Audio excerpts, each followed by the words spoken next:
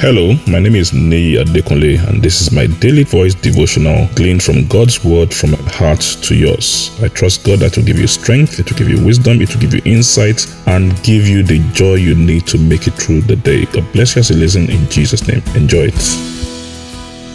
Hello, and a beautiful Friday morning to you in Jesus' name.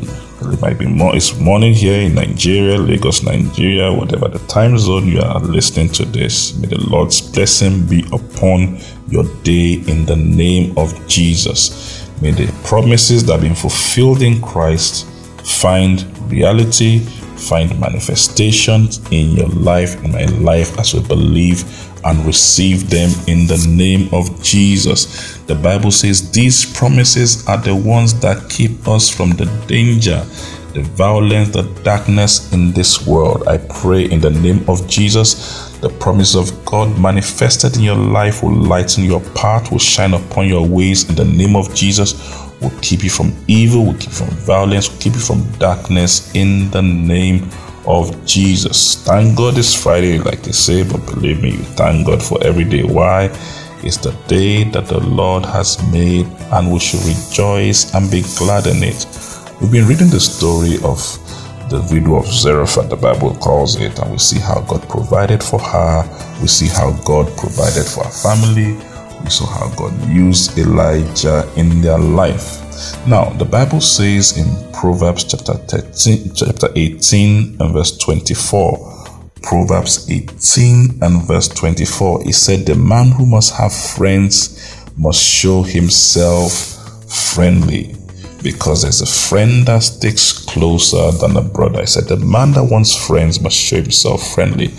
As you go into your weekend today, even though God wants to do things in your life, God will usually use people. He'll bring people your way. He will connect you with people and all that. If you are not a friendly person, you might just miss the blessing God is bringing into your life through people. He said, he that must have friends, he that must have people, show kindness and open doors to him, must do the same, must show himself friendly. He said, why? There are some friends that might be more useful to you than somebody who is your family, who is your brother.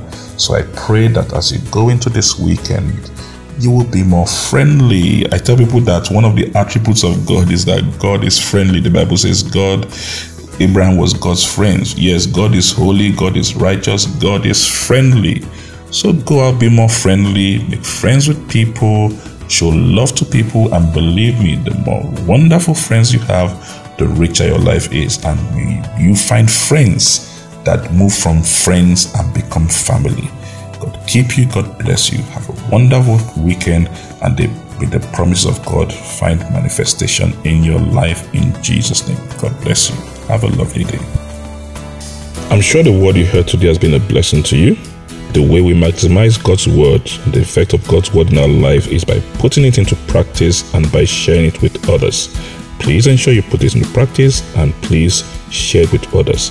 And I trust God that the full benefit of the word will be seen in your life in Jesus' name. Thank you very much, and have a wonderful day.